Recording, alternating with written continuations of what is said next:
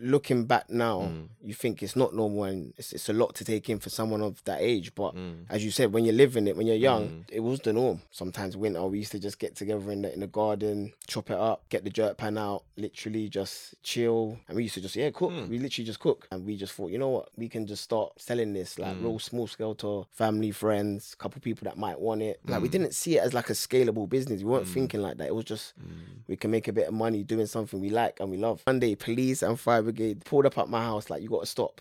Times when we thought, you know what, this is long. Everything's against us. Yeah, it hit us quite deep. It was unexpected as well. Been a hard year for the family, but we just wanted to just do something to kind of dedicate that to my dad. He was just a big believer of the brand. Selfridges it has taught us so much about. I feel like it's put our brand on a bit of a pedestal where, and you know what it is, we was only supposed to be there for 4 weeks. We've actually had a franchise offer and we declined it. We could have took the money. And just when that went out, I had people in my area, like they were calling me like, Troy's a millionaire.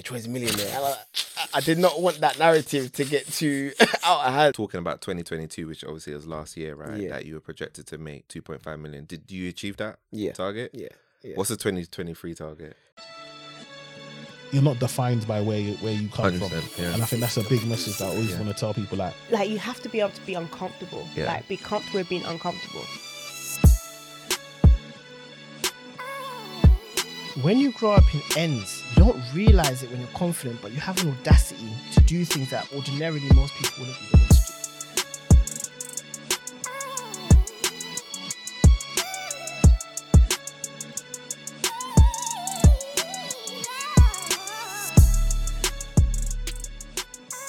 Welcome back to Takeover Experience. You have a special guest in the building. Trey, how are you doing today? I'm very well, thank you, sir. How are you? I'm good. Why you call me sir?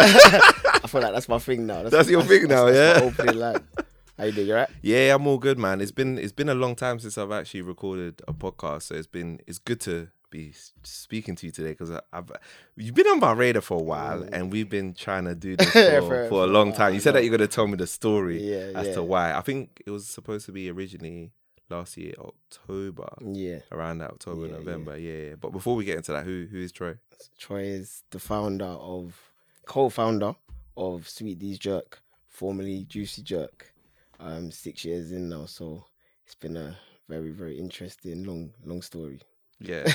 And I was gonna say Juicy Jerk, Sweet Dees. I still make that mistake now. Trust me. Yeah. I think the whole team makes that mistake, but yeah, we're transitioning. It's obviously we've done a rebrand 6 months ago now, so yeah, we're in that period of kind of transitioning the name, but. And I like the rebrand as well. It's got a nice thing, but we'll definitely get into that. And the food is amazing, as I've been telling you, like offline. But yeah, let's talk a little bit about your story. Where are your parents from? Jamaica. So my mum's born and bred Kingston, Jamaica. My dad's born in Clapham, but like he's the only sibling in his family that was actually born in the UK. So like everyone in my family's born in Jamaica. Okay, man. What about you? Were you born there? No, I was born in Tooting, South London. Born and bred in Tooting. Born and bred in Tooting. And what was it like growing up in Tooting for you? It's changed a lot.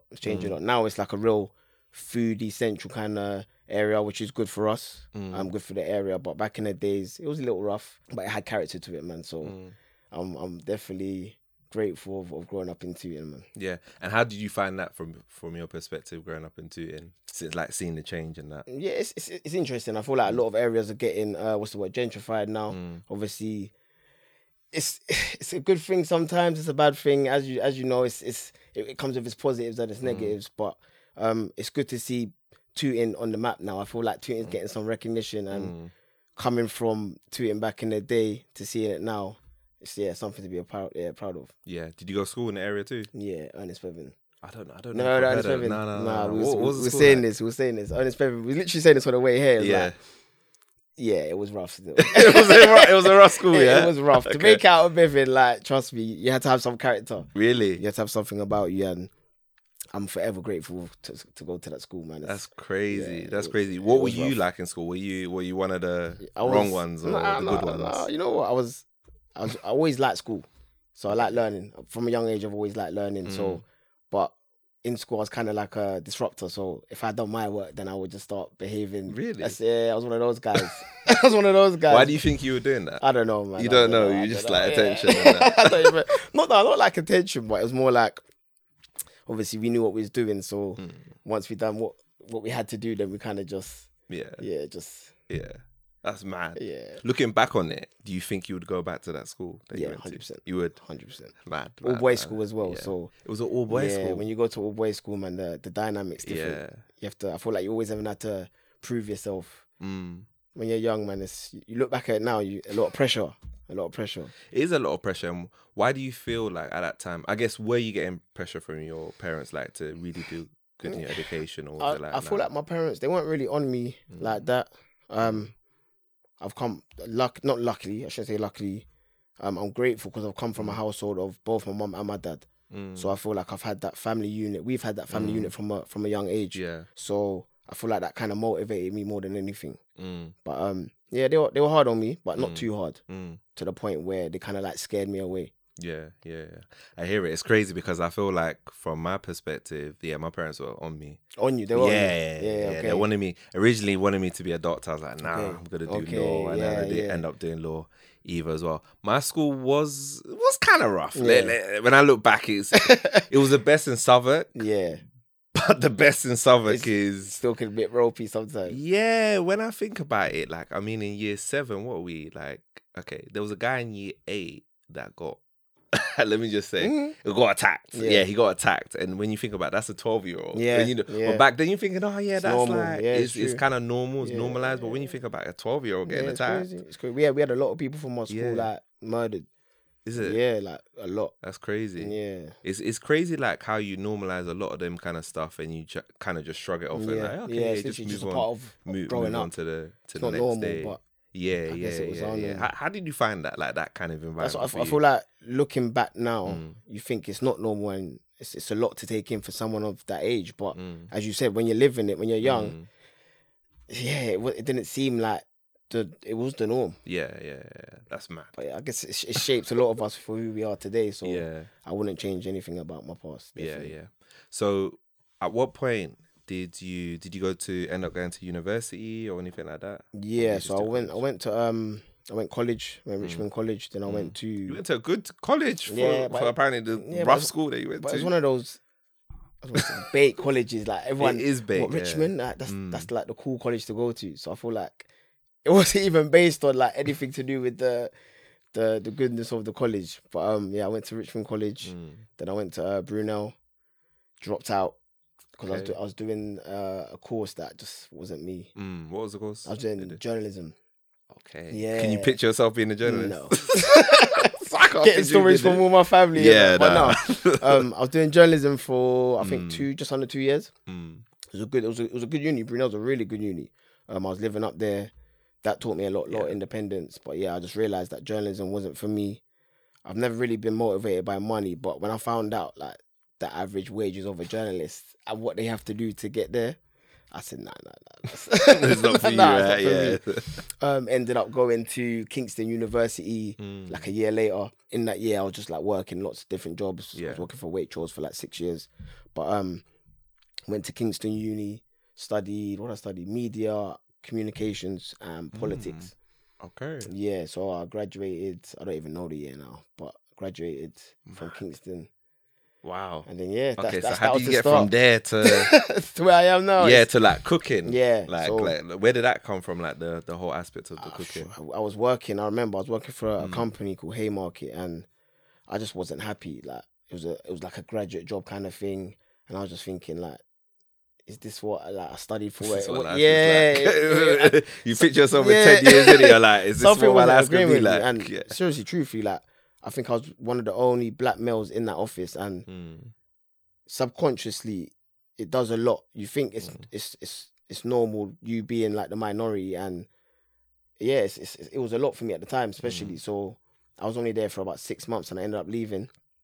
Again, I was working Waitrose part-time, doing delivery driving, just doing anything to make ends meet. And then like it wasn't really a light bulb moment at the time. It was myself, my brother, a couple of our friends.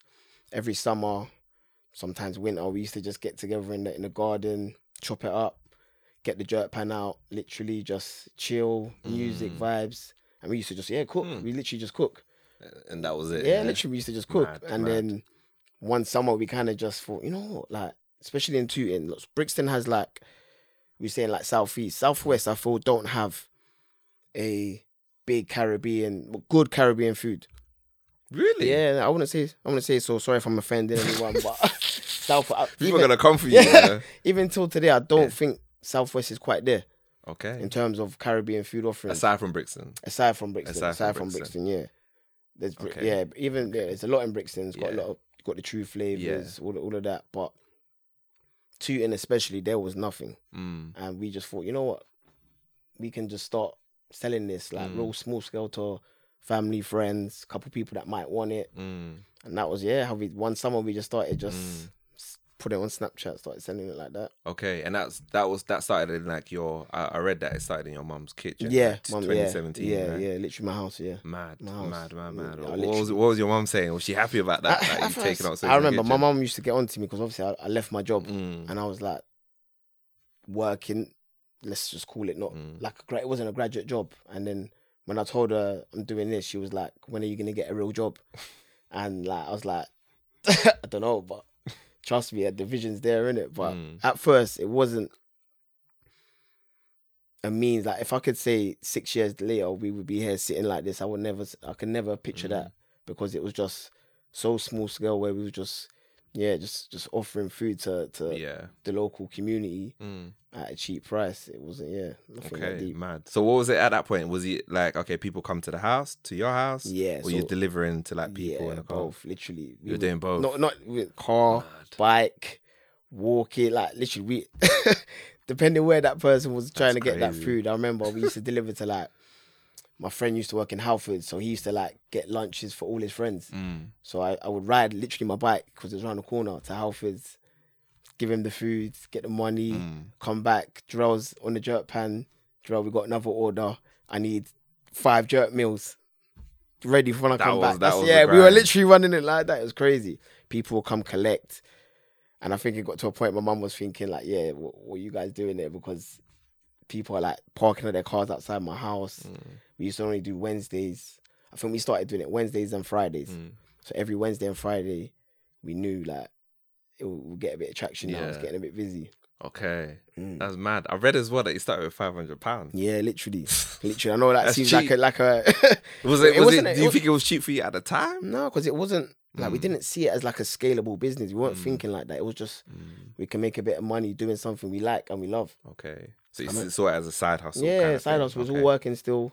I remember we bought a couple fryers. We had the jerk pan already. I remember we bought a phone. Yeah, and we was literally using Snapchat. I remember making a menu on notes. We looked at the prices the other day and I think we were selling a jerk, rice and peas with a fruit punch for £2.50, something like that. And it's just like, that was it. Yeah. That's crazy.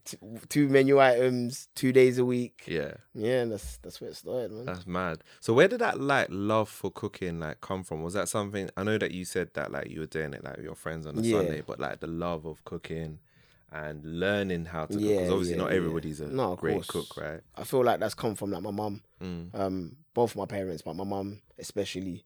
From a young age, we've just always been cooking with her. Obviously, if you're Caribbean, Jamaican, like Sunday dinner's a big thing, innit? It's like everyone comes together, cooks. Even till this day, we all come around the table. My mum makes sure the food is on that table, ready to eat. And I feel like that's just a big part of like who we are, culture. But man, I love that. I love that because I feel like not that it's looked down upon that men shouldn't cook, but I love that it's man them cooking. Yeah, because I think it's important. Do you know what I mean? Yeah, right? of course. You know what I mean? Break that narrative, innit? Like we can exactly. do it too. And the food's good. The food's good. But yeah, man. Do you know what I'm saying? Like, so no, I like that. Do you feel like you had to? Because obviously, clearly, you guys got traction. You got a lot of like support, right? As well behind you. And you talk a lot about like community as well. Like, what do you think? You know, created that traction behind the brand initially? I would say just staying true to the community, always staying true to your people, your followers. From early, we kind of realized that we wouldn't be in a certain position without our customers or people supporting us. So you just always got to give back, no matter kind of what form that may be, and just kind of just stay true to what obviously it wasn't a brand at the time, but just kind of stay true to what that purpose was. Yeah. So what happened with Selfridges? How did you get to that point? Like, why did Selfridges is yeah. What was the journey to get into like Selfridges? From Selfridges. So we started Selfridges in 2021. Okay, so about 4 years later. 4 years later, yeah. 4 years later. So were you doing all of that for 4 years? Yeah. So no, we've had a few other things. Yeah. We've had a few other things. Yeah. After we left, our mum eventually kicked us out the house. She's like, okay, get out of the house. Yeah. This is getting silly. One of my neighbours, called the fire brigade. Really? We had my neighbours. They're just the worst neighbours, bro. Neighbours from hell. So they hated on you. The jerk smell. They couldn't take the smoke. Really? They're calling the fire brigade, the police. I remember one day, police and fire brigade pulled up at my house. Like, you got to stop. Like, stop what? Cooking? Yeah, stop cooking. Stop cooking. So yeah, obviously my dad was like, you know what? Listen, I'm always gonna support you lot's journey, but yeah, you lot got to find somewhere else to do your thing. Okay. We ended up renting a house in Streatham. Then we started doing the same thing there. It was a big house with a big garden, and the sole purpose was to grow the business in that house. We was there for a year. We ended up getting kicked out of there as well because we were running a commercial business from a residential home. Okay. So the landlord was like, nope, like, you gotta go. Wow. At that point, that's when we realized, like, yeah, we gotta get serious about this now. So that's when we found ourselves like a commercial kitchen. It was a shared kitchen, so it was my friend's kitchen. So she owns a kitchen in Garrett Lane, which is like Wandsworth. That's the first time we was like on delivery apps. So like that's what we was like on Uber Eats, Deliveroo. Yeah. And that kind of saw us hit like a new market now. So kind of elevated us where before we was kind of serving friends, family, people who'd ring our phone. Now we're proper packaging meals, sending it out. And I feel like that was like the first milestone of the business. Probably about a year and a half later. Mad. How did you feel like when you were doing that? Was that stressful at that time? Because obviously you're having to like deliver whenever. Yeah. What were you doing the same like Wednesday, Saturday? No, that's when we started. I think we started doing more days like Wednesday to Saturday. Okay. Yeah, so we started picking up more days. Yeah. Them times there was just myself and Jarrell. We used to rope my little sister, and I remember this. She was in school at the time. When she used to finish school, Shola, listen, we need you in the kitchen. Like, come home. Like, forget having fun with your friends. Like. So yeah, we used to like really pull in like family, friends, and yeah, to this day, man, I'm grateful because we wouldn't be here without them. That's mad. But yeah, that was definitely a milestone hitting the commercial kitchen side of things. I think a few months later we started going into pop-ups and events. Okay. Because we started thinking early on we realized that private catering was like it was good for the business and for the cash flow. I'm saying cash flow at the time. I didn't know the word cash flow. Is. Yeah. But now looking back at it, for cash flow. Okay. We had like private events from like small companies, and then we kind of just focused on that because that was like, we're cooking for 50 people and we know exactly what we need to make. Here's your quote. Yeah. That's sick, man. So that was like the first kind of light bulb moment. Yeah.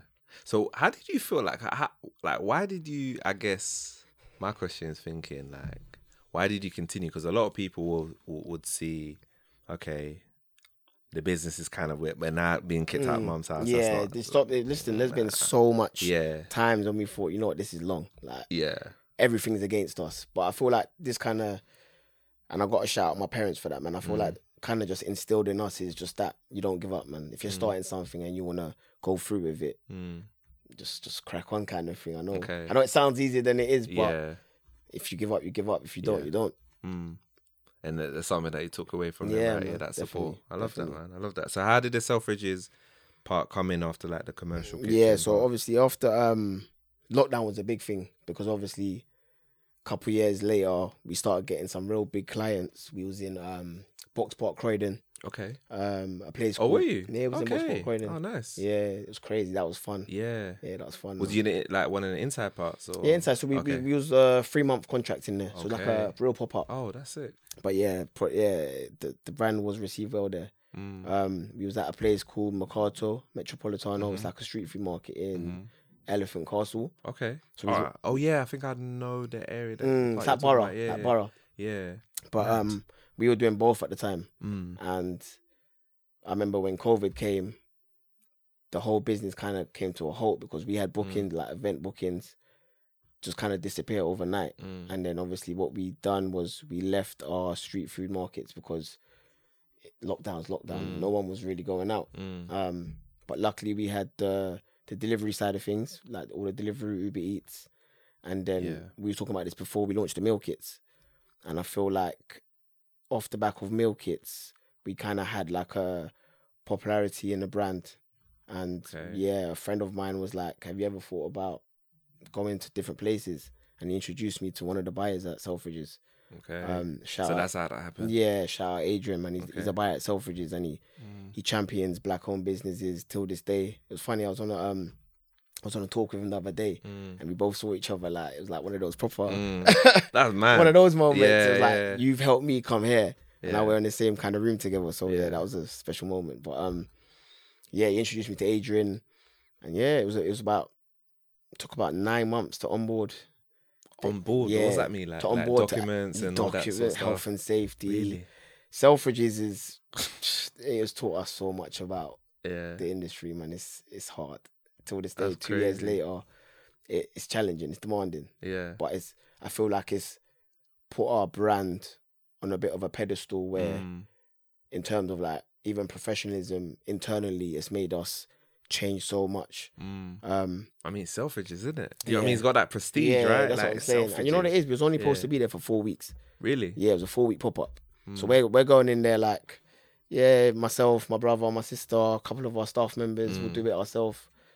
And then it just went off. We had queues, literally, bro. No word of a lie, going to Oxford Circus, so literally like straight from the side all the way. And we're thinking like, how are we dealing with this? Like, what are we doing? Like, we are out of our depths right now. And like they saw it.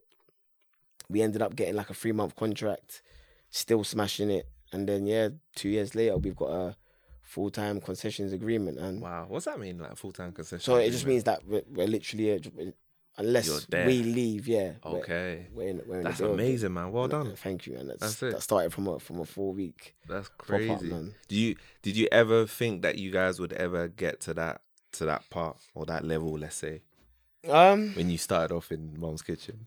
No, I wouldn't. I wouldn't.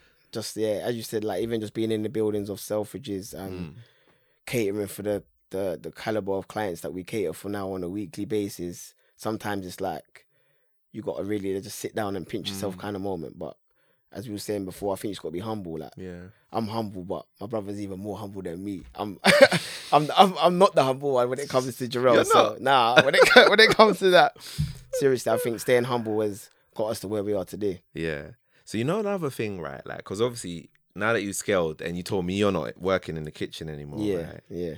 So talk to me about like trusting somebody else to other people. It's hard, man. It's hard. Carry the mantle for you. Yeah. I think that goes across many areas of the business now where we're at a point where we physically can't always be working in the business if we want to scale it. I think we've got about 35 staff members. Okay. And it started from you 2 to 35. Yeah. Wow, that's great. Yeah. And we've got about 10 people in our management team, we like to call it, which is like not working every day, like day to day. But it's hard. You got to put in the right processes to make sure that that brand doesn't get compromised. Your product, as you said, like the food's good, and working to make sure your food is consistent every day is a challenge, especially when you've got a lot of people that they can walk into a place and not care about the brand or the people. But I feel like it's down to us to make sure that you kind of have to have that trust and believe in that person to execute your vision. Have you found the hiring process? It's getting harder. It's getting harder. Since COVID, trust me, it's getting harder. What's hard about it? Is it like the people just want money, obviously. or is it like generally with the hospitality industry, they say like a lot of people decided to go back home after COVID. Yeah, true that. Yeah. Didn't return. So a lot of people that want jobs now are sounds a bit mad, but people want higher wages and they actually want to work less. So maybe. I mean, come on, that's goals, isn't it? That's goals, right? That's true. I guess so. I guess you can't knock them. You can't knock them. But yeah, I can't. Finding the right person sometimes, it's definitely harder.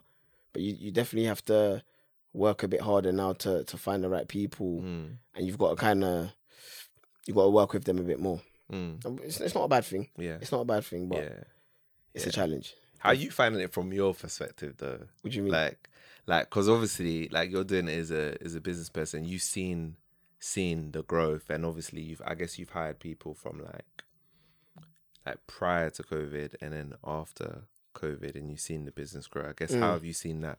How have you found that for yourself personally? I would say personally, what I like to do now is kind of tap into your own network to find people. I feel like we've had a lot of success with. I'll give you an example, like our old graphic designer who like created our logo. She now works with us. So like we kind of like sat her down and said like, you've always believed in a brand. She knows the brand. And now Leanne, she's our head of creative. So she works on like brand partnership. She does all the graphic design. She's got a real love for the brand. And I feel like finding people like that who actually believe in the brand, I feel like, yeah, man, that's the way to go. I love that. So it's a family-run business. I'm for wondering, like, investment. Why did you like look for investment like early on? Like, why did you decide to just like? Do you know what? Like, I would say probably the first two years we didn't even know what investment was. We was just we don't come from a business background, and even now, when myself and Jarrell we go to certain like networking events and things like that, we realize a lot of people in the hospitality industry, they've come from like finance or they've come from money, and we're just there like we've come from retail and university, and you can see that we've definitely come from different walks of life to a lot of people who own restaurants. But investment is something that you've got to be real careful about, because it can obviously grow your business to great heights. But I've seen a few examples where it can because you got like not a target on your back, but they want you to like do. You've got people to answer to, of course. If you take the wrong amount of money, the wrong lender, because there's a few ways you can go wrong. Do you think I obviously can't speak for your brother and your sister, but do you think you guys would consider selling the business? You know the reason why I asked you that is because like I'm seeing a lot of narrative right now where black people are not liking black people selling their business. I don't think there's anything wrong with it. I'm on the fence. Okay, let me be real. I'm on the fence. But I don't. Do you know what I mean? I feel like what business is it recently that happened with? My wife told me Grassfields, is that called? That's what it's called. It was like a Jennifer. You might know it.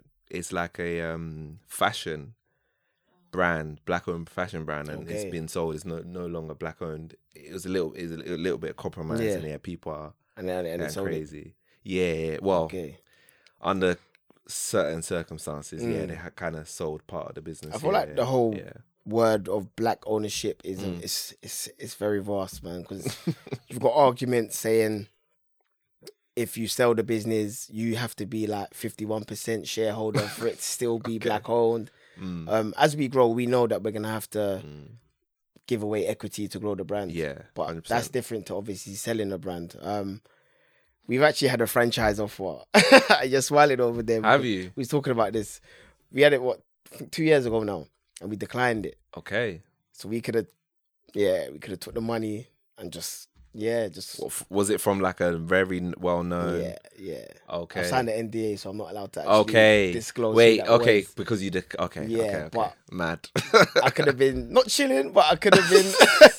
I could have been chilling a little bit more than I am now. Yeah. Why do you not go for it? Do you know what it is? We're a family business, and more than ever, I guess we'll talk about the rebrand in a minute. But more than ever, we're trying to put this new, what we like to call it, new generation of Caribbean food on the map. I feel like our food especially doesn't get the recognition and the approval that it should do, because you see Mexican food now it's commercial. That's Indian true. food's been in this country for years and years, true, but people love going to the Caribbean. But when it comes to like our food, especially with restaurants, we're not really where we should be.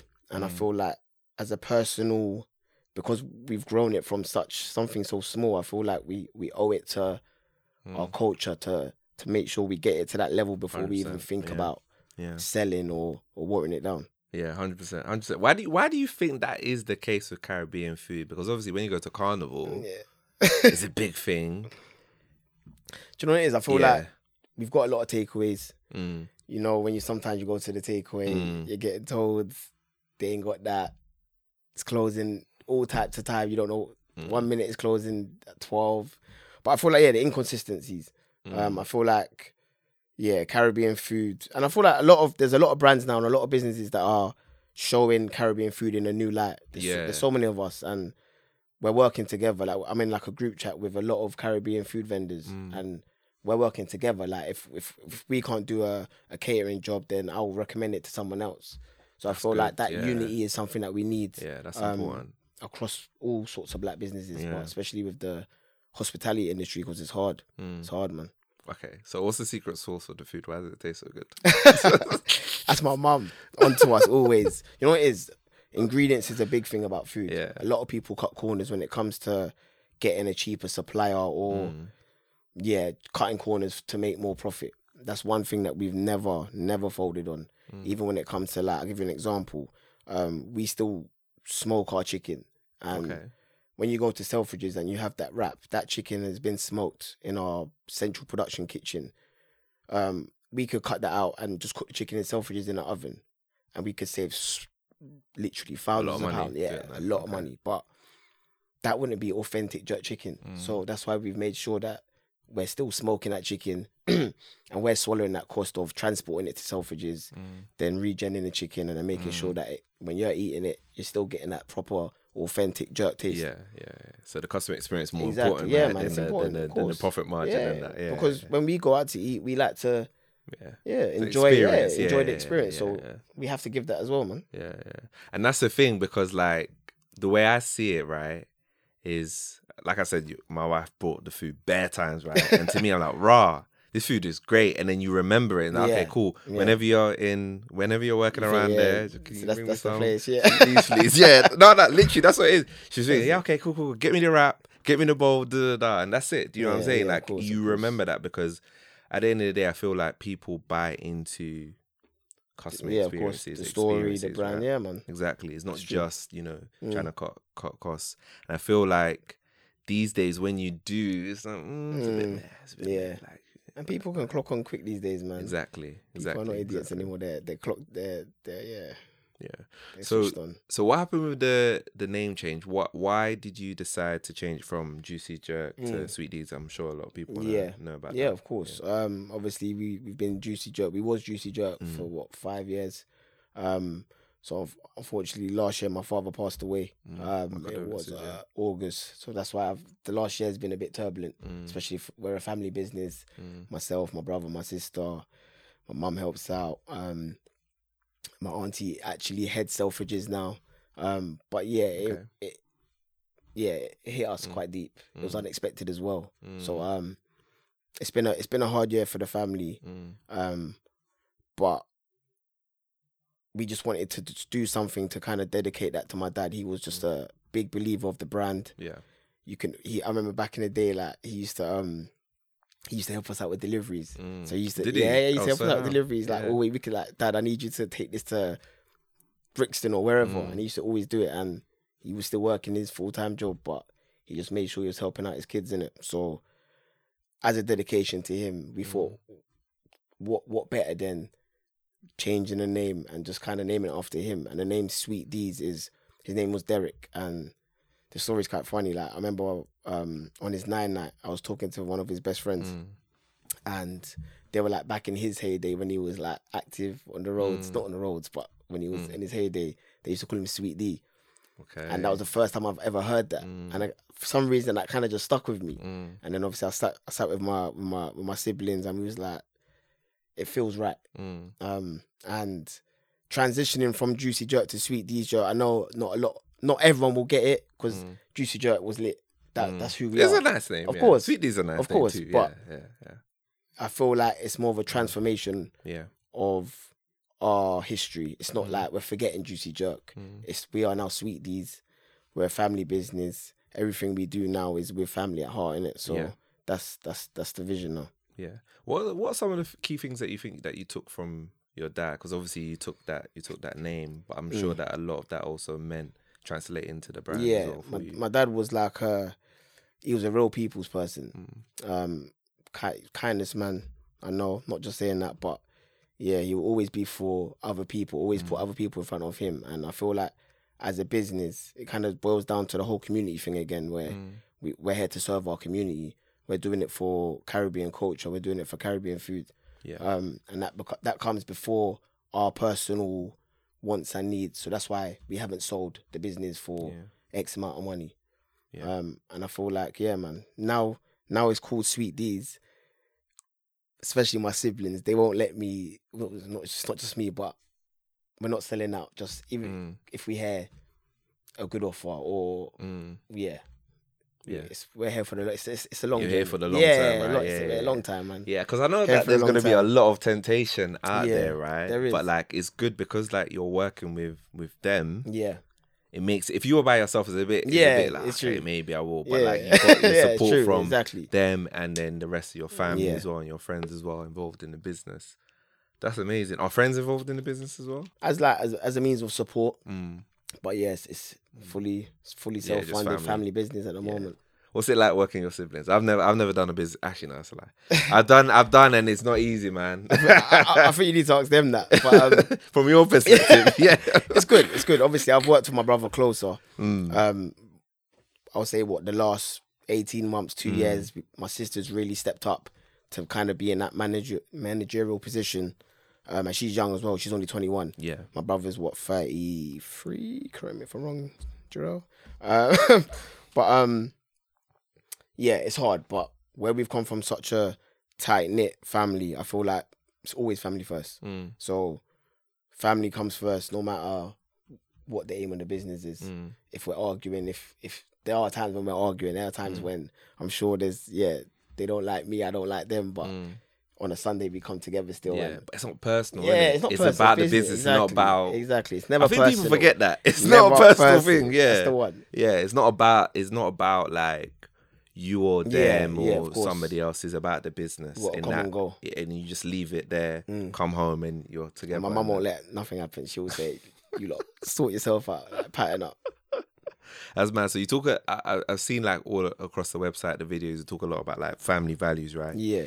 And you mentioned that as well, family first. Like, what other like family values do you have like with the business, and why is it so like important? Yeah, I feel like the whole family first kind of trickles down to a lot of what we do, and I feel like that even things like looking after our team and keeping that community feeling within as well. I feel like we're a family, and everyone that joins the team, we want to kind of like be an extension of our family. And I feel like once you do that, you kind of get everyone mobilized to just achieve great things.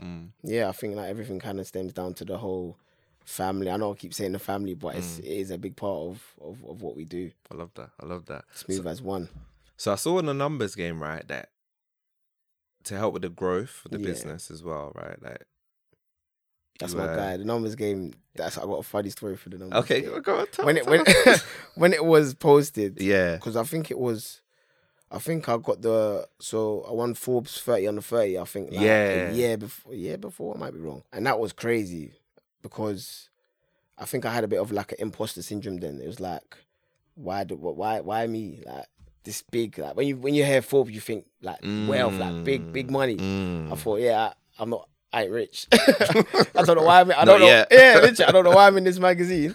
But it was good. But the numbers game post, when he contacted me, we done that together.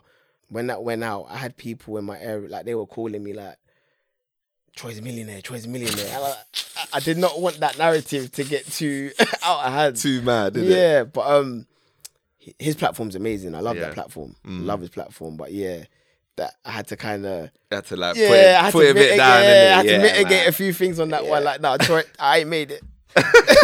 Relax. But yeah, it's good, man. Anything for exposure is good. You know what? It's crazy, right? Because I was even concerned about talking to you about numbers, but I'm gonna talk about it. It's so funny. I feel like as a back person, right? Yeah. You always gotta be. No, I don't want to say worry, but you're always like, nah. Yeah. I want to like downplay it a little bit Yeah. because I don't want no problems, right? You don't wanna be too But loud. at the end of the day, we gotta speak about these course, things celebrate because it. we want to normalize it. We want to Yeah. inspire people. Want to Yeah. get people there. Yeah. But I do hear what you're saying. Yeah. That's bad. That's funny. But yeah, like so on the numbers game, right? I was talking about like utilizing like social media, like influencers, right? But like a lot of people try to do that. A lot of businesses try to do that, but they don't do it so well. Yeah. So how did Sweet Dees Effectively kind of do that. I do feel it like well, from early we've always had that community aspect, and that's kind of translated in organic kind of engagement with influencers. Because when I find out like how much some of these brands pay for like influencer marketing, it's crazy. But a lot of like our influencers and engagement you see on socials, like we don't pay for that stuff. That's literally just genuine people and genuine influencers engaging with the brand. And because we're so like receptive to what they're doing, like I feel like we kind of build that relationship. And anything that we launch, any new like hustle that we do in terms of like something new for the brand, people are engaged in it. Yeah, I love that, and that's the best way. I mean, I think brands these days pay bare. Yeah, they do too much. They try too hard, and they forget what they really want to do. It's funny you say that. Like, I saw an advert the other day. What was it? Samuel Jackson for Hovis. Samuel Jackson. Yeah, mad. Yeah, I mean, it worked. I remember it. Right? Right? True. I mean, Samuel Jackson did it. You know what I mean? It was strange, though. It was weird. It was very, very... Touch the bread. Yeah. Bread, Hovis, the bread brand. Yeah. I'm sure you'll see it soon. It's mad. It was random. I was like, this don't make even no like sense. the celebrity thing's crazy. Yeah. Because I remember, you can say, I think we went viral. Obviously, I was saying before, I'm not on TikTok at all. Yeah. Like, it's too fast for me. But like my little sister's showing me TikTok videos, hundreds of them, just, we're going down to Juicy Jerk at the time, Sweet Dees, and they're doing the crazy videos. It's getting like, some of them are getting 1 million views. And I'm just like mind that blown. is like, it, it's man. crazy. That's a marketing. It's Do you know what I'm crazy, saying? yeah. Because a lot of that stuff, what a lot of people get their recommendations from is from, do you know what I mean? Yeah. It is from TikTok these days, right? Because you can see the food is done in a yeah. certain way, right? And a lot of people want to, get that experience as well. Like, you got to get Shout out yourself on TikTok, TikTok. man. Yeah. Shout out TikTok. Shout out. You might do a campaign with them. Yeah. Never know.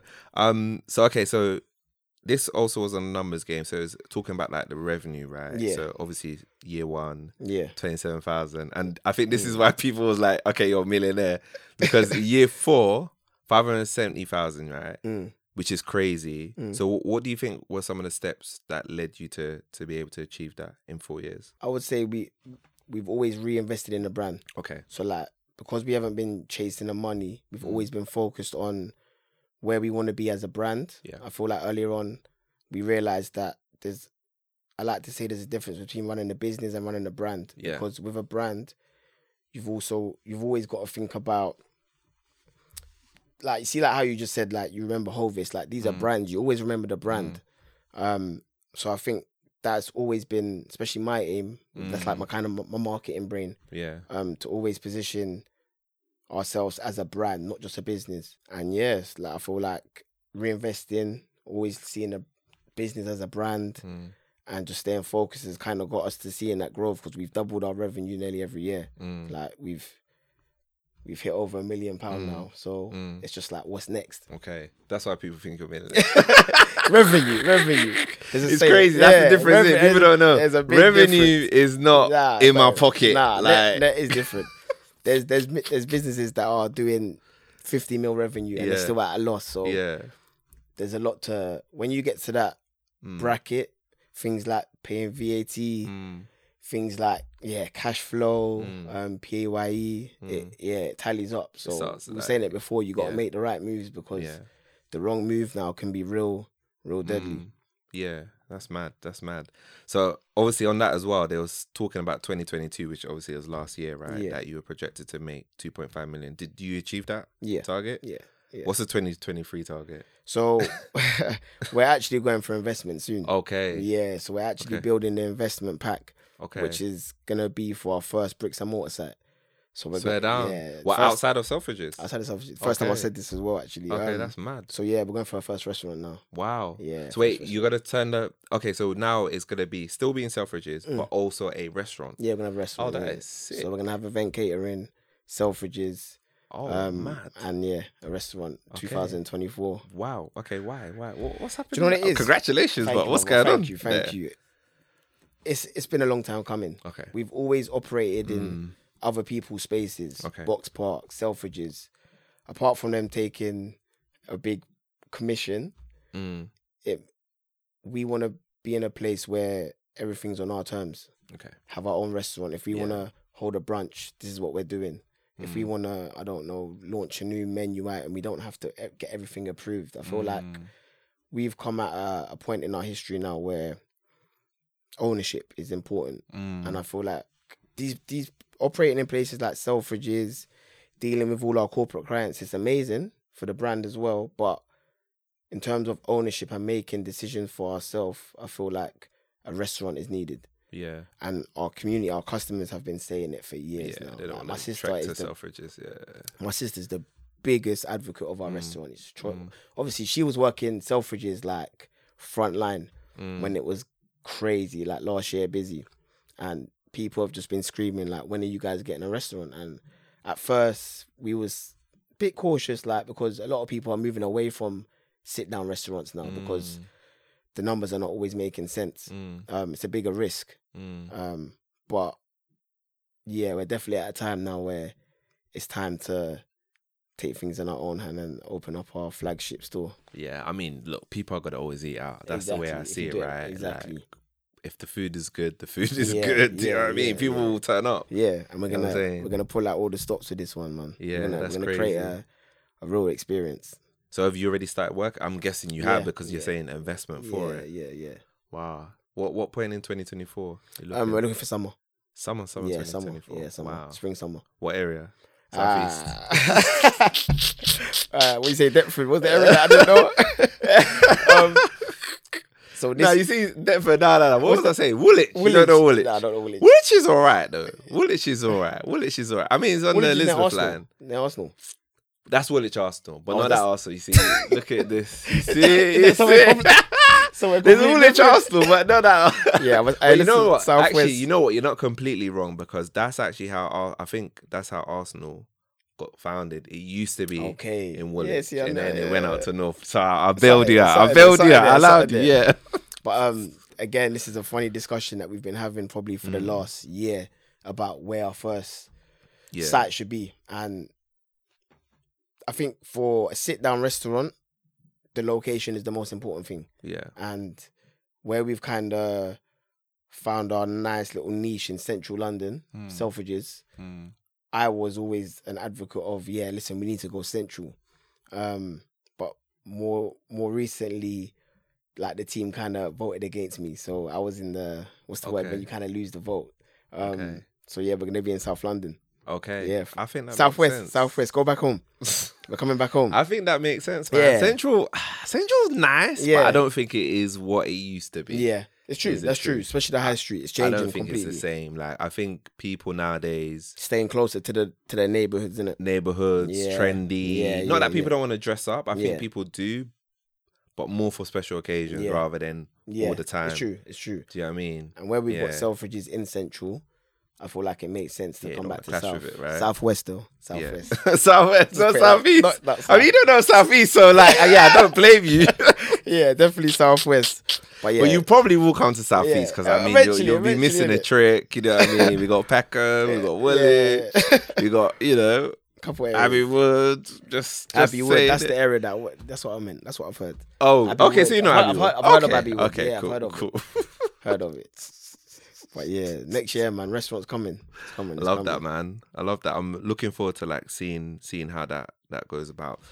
So I was wondering, so for you and your siblings, what do you think are some of like the principles and habits that you've developed that's like helped you guys like become successful with the business? what I was saying before about, I know it's probably like quite cliche, but like never giving up.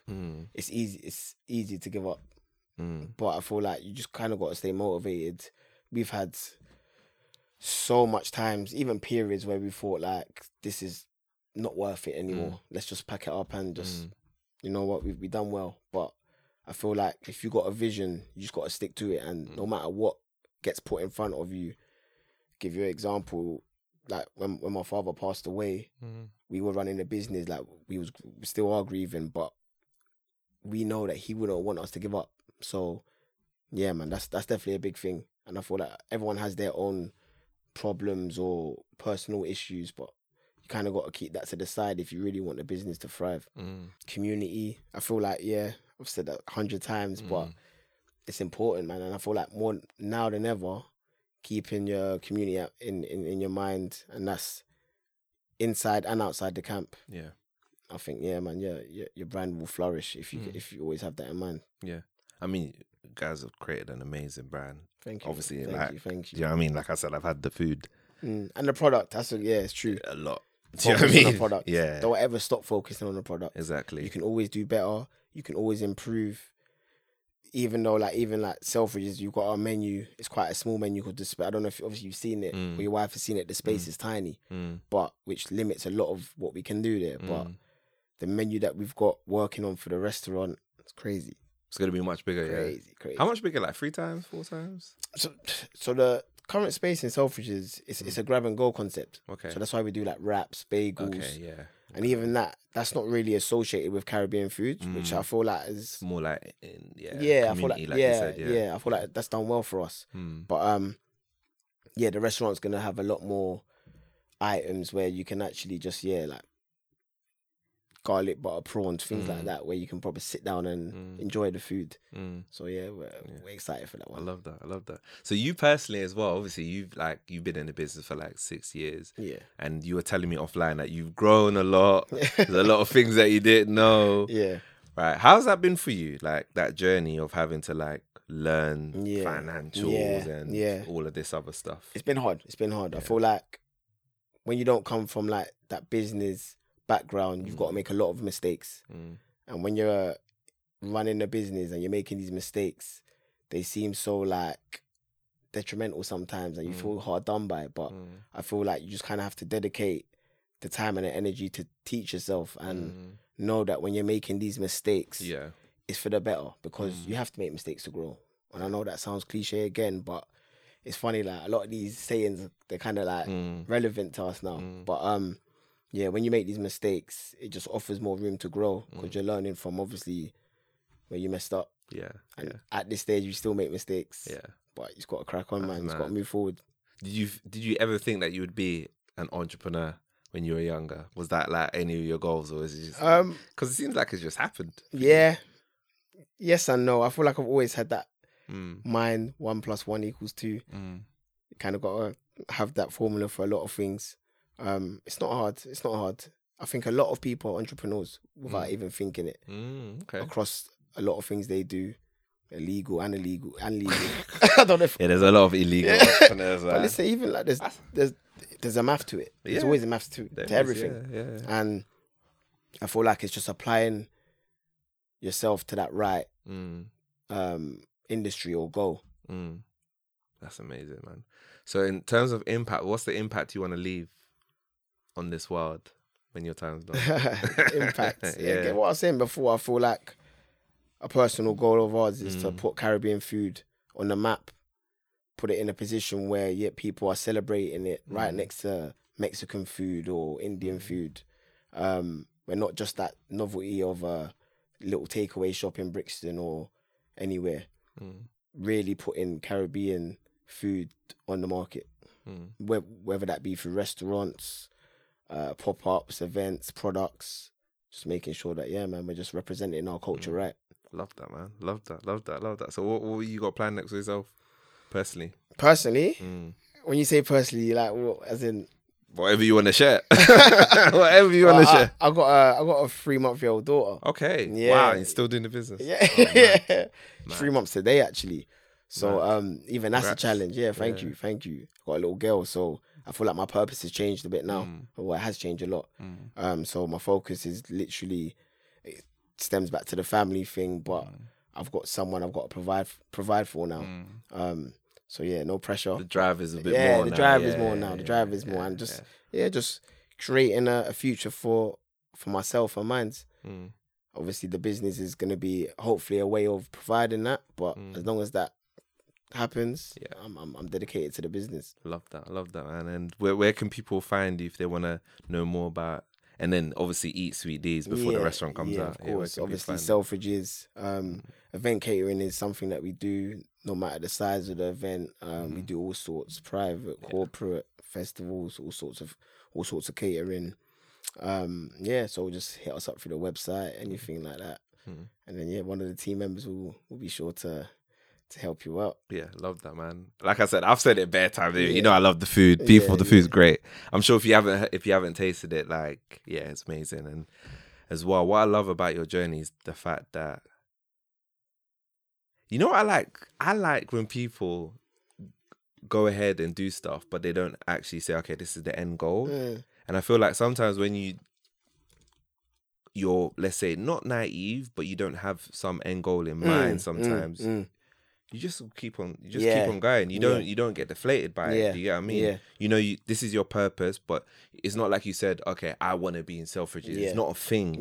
This is the impact that we want to make. You guys focus on impact. This is what we're going to do. Yeah, for real. It just brought these other things. Whereas a lot of people will say, actually, you know what? I want to make $1 million. I want to do this. And if they don't do that in the first few years, then they're deflated, like, I mean, deflated. But that's not what it was for you and your siblings. So. Yeah, no, that's amazing, man. Just keep it up. Definitely want to have another conversation when the restaurant's out as well. Do it in the restaurant in the back. That'd be sick. Yeah, that'd be sick. I'm actually looking forward to seeing what it's gonna be like. Man. It's gonna be good. Yeah, that's mad.